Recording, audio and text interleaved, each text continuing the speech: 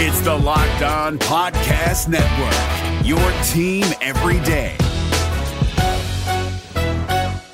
Jackson Gatlin here, host of the Monday edition Locked On NBA podcast. Every Monday, I cover the three biggest stories in the NBA with the local experts from Locked On. It's an awesome recap of the weekend of the NBA and a look at what's ahead. Mark your calendars on Monday to join me for Locked On NBA podcast, available on YouTube and wherever you get your podcasts.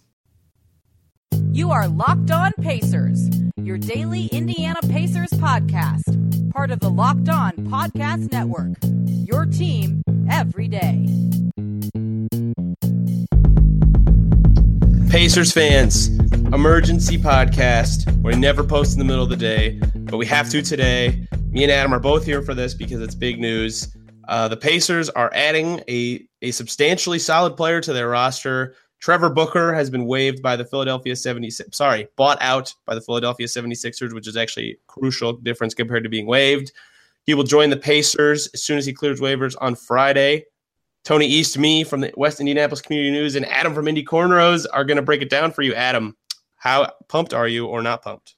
Well, nice job saving there on the open. We've been told by our lovely boss, David Locke, to introduce ourselves as to we're reaching a new audience because we are expanding. We are growing as a podcast. We are up to almost 11,000 monthly downloads, which I don't know how many. That could mean thousands of more in audience, but it's a good job saving that at the end to finally snag up who we are. So if you're new out there listening to us, that's who we are. But I'm excited to talk about Trevor Booker because it finally adds a 10th guy to this Pacers team, and no longer will we have to see Al Jefferson, basically.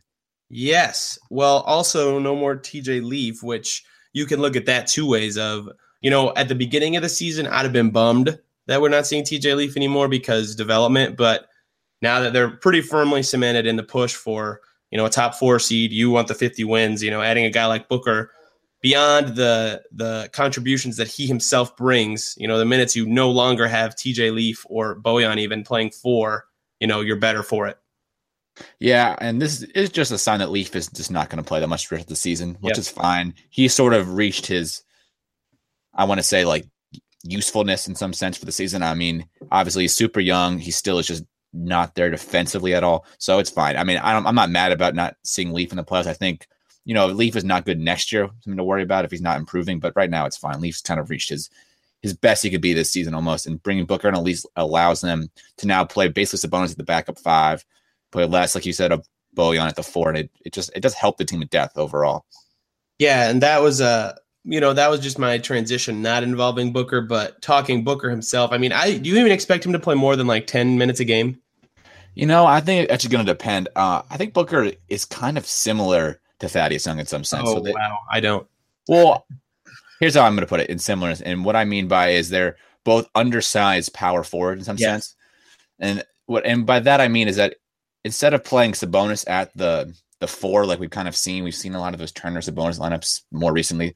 I can imagine they just sort of try to seamlessly fit Booker in instead of trying to kind of mix it up with Sabonis, which is kind of sad because I wanted to see more Sabonis Turner, but I think Booker probably gets to 10 or 15 minutes. I think, especially if, depending where Glenn is at, if he's only going to play 15 off the bench, that creates like one player essentially in playing time.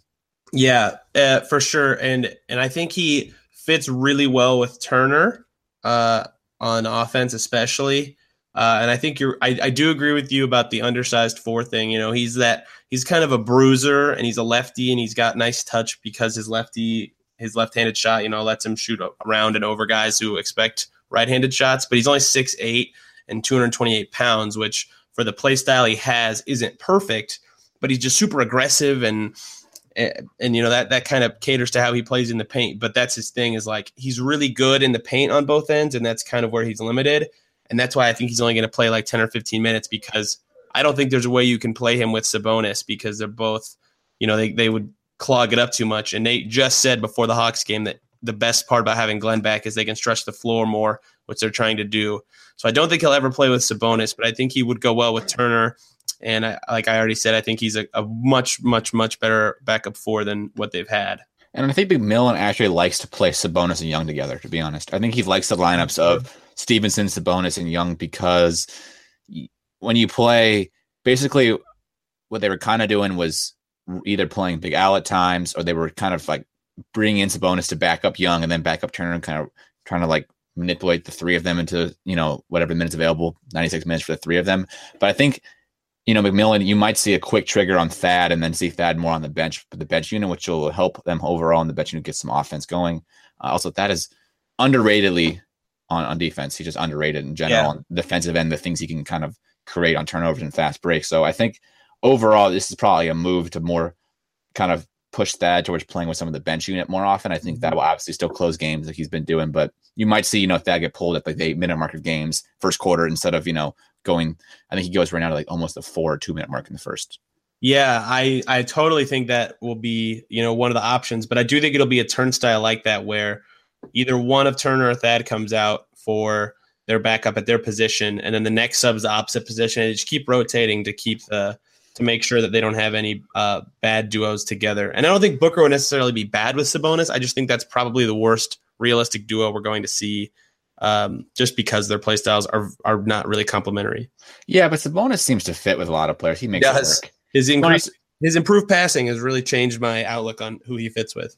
Yeah, and he does a really good job of space. I don't want to say he doesn't like space before his 3-point shot, but the way he moves around on the court, it almost like is always a threat of all of a sudden he ends up in the right spot. He always kind of finds his spot to get a shot on the floor. You watched a lot, like, all of a sudden the whole lane get clogged by, Vic. Let's say Vic comes in the lane and then you see Young there. All of a sudden Sabonis kind of creaks out just enough to get a nice little shot off or get one of those like one-handed left-hander little float shots up. The reason I like to see Booker and Sabonis go, to be honest, would be because they're both left-handed and they would like completely throw defenses off. Yeah, no, that's I was actually thinking that when I was talking about it, because doesn't it seem like post players struggle with the switch to guarding lefties more than other positions? Yeah, and honestly, sometimes I forget. I mean, now I've gotten used to it, but I forget Sabonis is left-handed. Like he'll go for a dunk, and I'll be like, "Wow, he dunked that ball like on the other side of the hoop." Oh wait, he's left-handed. That's why. Like it's the kind of thing where, at least if you like, I think in a playoff series, it becomes less effective because teams are watching you on film nonstop. But during the regular season, night after night, players don't always get to watch, the backup center a ton on film, so they don't like remember he's left-handed. So you get a couple easy buckets out of it, or because the defense is kind of like make one little move to the right because I think, he's gonna go right, but then he goes left. It's Bill Simmons talked about a lot in his podcast is how like the left-handed guy sometimes gets an easy basket he wouldn't get if he was right-handed. Exactly, and that helps Booker too because him being aggressive leads into that too because he catches him off guard and then his aggressiveness lets him shoot right away. Another thing I want to talk about with Booker is the whole playoff eligibility thing. It's kind of a confusing-ish rule, but you can't be on another NBA roster in March at all to play for another team in the playoffs. So if he just got straight up waived by the Sixers, he would technically be on the Sixers cap sheet for the 48 hours he was on waivers. So he wouldn't have been eligible to play with another team, but he got a buyout. So that means he's not on their cap ledger during the waiver process. So after 48 hours, then he becomes unrestricted and can play for another team in the playoffs. And, it looked like it was just a report like, okay, Trevor Booker's coming to Indiana, but then he tweeted, Indy, what's up, or something like that, or let's get it. So he's definitely coming. We just have to wait till Friday. That's the other logistical thing in this that we haven't said yet is with the addition of Trey McKinney-Jones's 10-day, you'll have to waive a player on Friday to sign him, but it's going to be Trey McKinney-Jones. I don't even think we have to guess otherwise, right? Yeah, and this is why you tune into the Locked On Pacer podcast if you're out there listening. It's because Tony, he knows all the minute little CBA rules, just like that one, where he's learned them, whether he's read them somewhere. I don't think he's read the whole CBA, but I have twice. Okay, he has apparently. I've read some parts of it online, but I don't know if it's whatever he has. That's why you tune in this podcast. There's another show, I'm not going to say the name of it, but on Twitter, who messed up the Al Jefferson contract by saying they're going to cut Jefferson because I'm sorry, the money they were going to save, but they were wrong. And if you listen to this Locked On Pacers podcast, we've been saying that since June. I mean, we've been on it since the very start of free agency and whatnot. We talked last week, even we talked about Al Jefferson's date, how he's not guaranteed until January and all those things. So this is why you got to tune in to Locked On Paper because Tony has those little nuggets that you just wouldn't expect. Obviously, follow him on Twitter. He gets you a little bit, but he really goes into the detail on this show. No comment. And for that, Tony is a wimp still, but he's still really good at finding out about the minute details. I do love the minute details of the CBA, and that's how that works. So, but he won't be on the team till Friday. So if you're listening to this before the Hawks game, we'll still have TMJ. If you're listening to or if you're listening after the Hawks game, first of all, check out the Hawks recap that I'm about to do. Second of all, he might have been waived already. They might just keep him till Friday because why not have him do NBA practices? But then they have to pay him. So it's going to be interesting to see how they navigate that. But that's when the official announcement will come. As for Booker specifically, when he joins, we've talked about him being a backup 4. He's really that bruiser type. He's much better on defense than offense. He can guard centers pretty well. And I think he'll be really useful against teams that will also do 2 bigs like the Pistons and the Pelicans used to be. He'll be more effective against those kind of teams because he's better at guarding centers in the paint. He's had actually a positive defensive box plus minus every single year of his career, including his rookie year, which is pretty tough to do. So I look forward to him on that end of the floor, making it tough for guys to finish around the basket. And another important thing that isn't being talked about too much is that he's injury assurance, knock on wood. But if another big does get hurt, Booker's serviceable enough that you're not totally killed in your rotation throwing him in. Yeah, that's what I wanted to get to with you was mainly this signing is a move of some kind of mix of experimenting and not having to play out Jefferson or TJ Leaf. Yeah. Honestly. I mean, it's really what this signing is for. It's in case, we've seen Turner's been injury prone this season. Luckily Sabonis hasn't. His biggest thing was he got the flu or got the sniffles for like a week, but it was fine. But he's insurance in case somebody gets hurt, and also an insurance in case maybe you can find a lineup where he works really well. Like I'm sure over the next 20 games or so they're going to try him out in different spots. Yep. Playing with different players, and maybe you hit something that's like, oh man, he works really well with this player. Like maybe he works really well with Turner. Maybe there's a bench unit where it's Turner, him, and all the bench guys, something like that. Because I think that could work in some sense. But I think that's why you sign him. It just adds depth. I mean, this is another guy who at least can play in the rotation in the playoffs. It puts them to 10 guys now. They're probably going to play 8 or 9 in the playoffs, but this gets them 10 guys to use at least. Yeah, you could put him in the playoffs and be confident that you won't get totally killed. Like if you had TJ Leaf in the playoffs, I just think you're going to get killed. So I do like that. Another thing I like about Booker, he's pretty efficient. His effective field goal percentage has been over 50% every year of his career. Basically means he gets over a point per shot when he shoots. But that's what you want him to be. He started to kind of try to stretch out his game, but he's still pretty bad from 3. I think his career high is 34.5%. So that's where I think him and Thad's biggest difference is. His Thad can stretch the floor a lot better. But I think he'll be good in the lane and be effective there. He's a pretty good screener too, which it seems like everyone on the Pacers is. But the only asterisk I have to what I just said is it seems like a lot of people come to the Pacers and become a better 3-point shooter, and I don't think that's out of the realm of possibility at all. So, I could just be blowing smoke with that, but I don't expect him to be behind the 3-point line a ton. Yeah, I don't think he has enough time. I think if he was going to be here for 2 years, like this season, next season, you could say that. But I mean, it's too late in the season for him really to change his game, and he really is. What he's averaging is right now. He's averaging 0.2 of a 3 per game in his 33 games with Philly. So I'm equating that. I'm trying to do math in my head. It really equates to like 6 threes taken the whole season, basically. With Philly, he took 7 threes in 33 games. Oh man, I was close. I did that. Very good. I was actually not bad. I'm gonna give myself a pat on the back for that one. But that's basically what it means. I think it's interesting that Pacers, they're basically through the first 50 or before the All-Star break amount of games there were basically reliant on their offense kind of outweighing how bad their defense has been. But since the All-Star break, they've now essentially added 2 pretty solid offensive players, I would say, in Robinson and Booker. And it gives them just a different dynamic going into the playoffs because I think they maybe won't be as reliant as just needing the bench unit to score a ton. With Jefferson, it was like he had to score 8 points or it wasn't effective. But Booker, because of his defense, can be out there with the bench guys and only score 2 points, but still be a positive.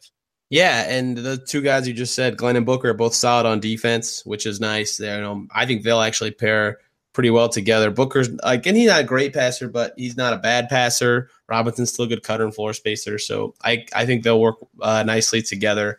And I just like having 10 guys for the playoffs. Now you're more situational, and that is, we talk about Nate a lot and what he's good and bad at. That is something he's good at, is getting the right lineup in any situation. So I do like that he has more versatility with that now too. Yeah, I have one worry though, that if they have 10 guys who can play, Nate will play all 10 too many minutes in some sense. Because honestly, in the playoffs, he should just have to play Vic 38, Turner 35. But you know what I mean? Those guys that many minutes, as long as they're not in foul trouble. Knock on wood for Turner and Sabonis, who seem to be involved in every other game.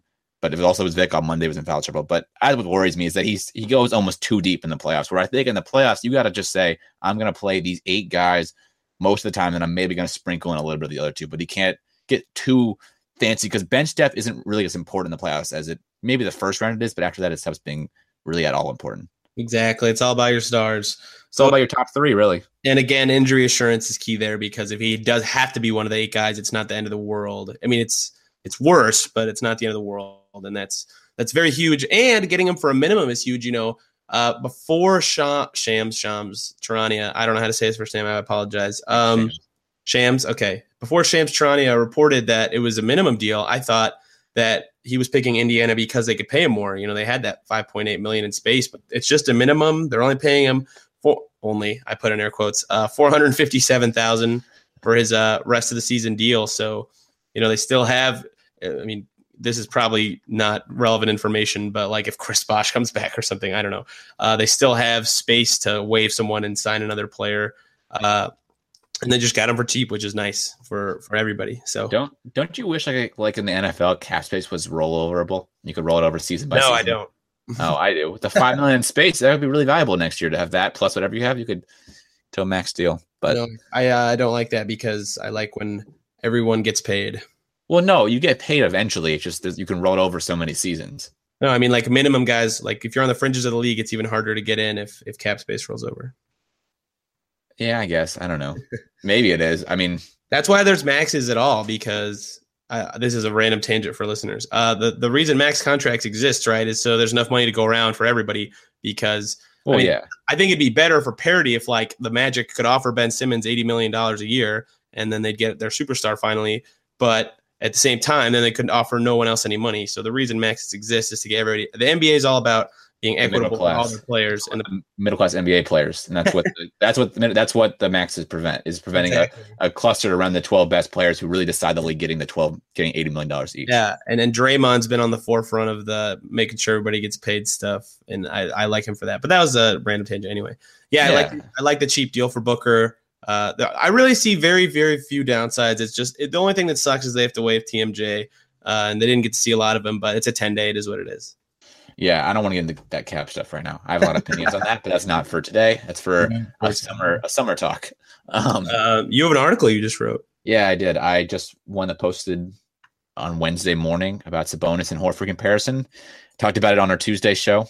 Talked about it on our previous week's show too. I wasn't sure I was going to write about it to get off with, but then kind of the best idea I had. So that's what I wrote about. It was pretty good. I compared them to the Hawks, 14-15 Hawks team to what the Pacers could be in 2020. How, I know that Hawks team didn't have great playoff success, but they also ran into LeBron James. And I think any team, no matter how many wins they got, was going to lose to LeBron James in the Eastern Conference. So, I mean, winning 60 games is an accomplishment. If the Pacers could do that in 2 seasons, that would be an accomplishment. Yeah, exactly. It was a good piece, so you guys should read it. Then you got a piece. Well, I just posted on Devin Booker, or not Devin Booker. Trevor. Well, actually, hilarious. Shout out to Jonathan Matthews for telling me this. Trevor Booker has a relative named Devin Booker, and it is not the Devin Booker. But anyway. Yeah, that was a slip of the tongue, though. Trevor Booker. You posted all of 2 hours ago. I'll have a more in-depth piece about Trevor Booker out tomorrow, his strengths and stuff.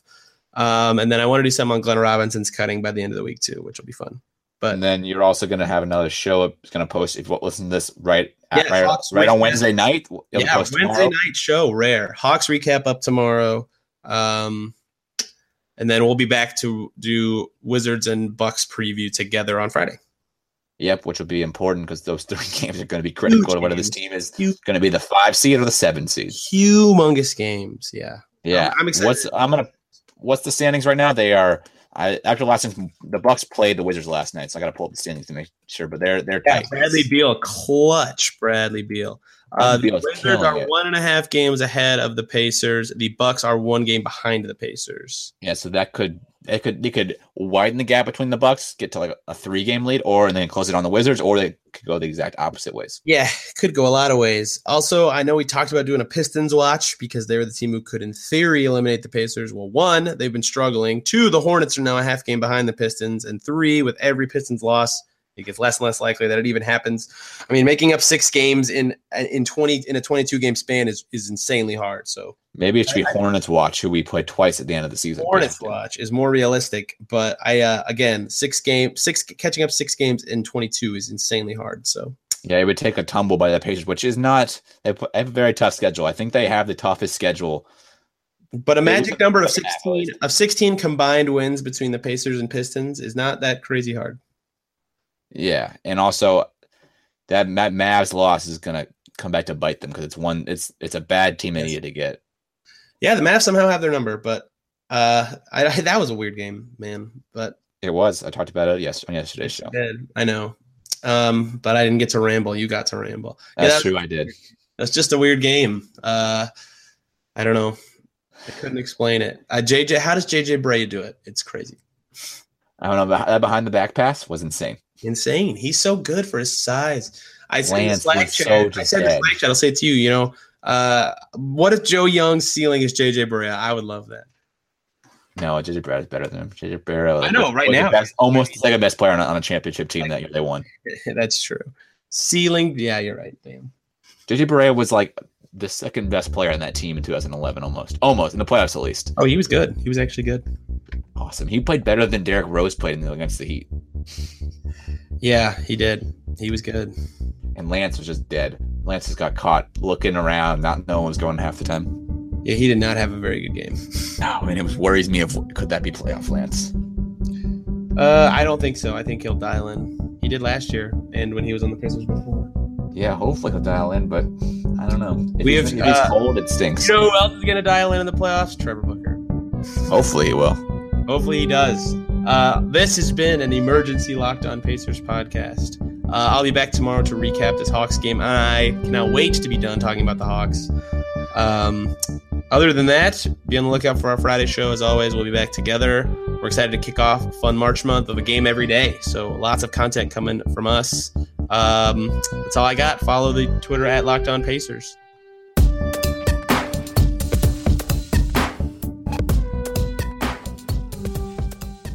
The NBA playoffs are right around the corner, and Locked On NBA is here daily to keep you caught up with all the late season drama. Every Monday, Jackson Gatlin rounds up the 3 biggest stories around the league, helping to break down the NBA playoffs. Mark your calendars to listen to Locked On NBA every Monday to be up to date.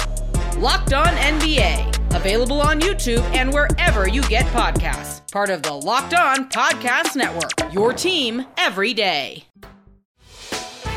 Hey, Prime members, you can listen to this Locked On podcast ad-free on Amazon Music. Download the Amazon Music app today.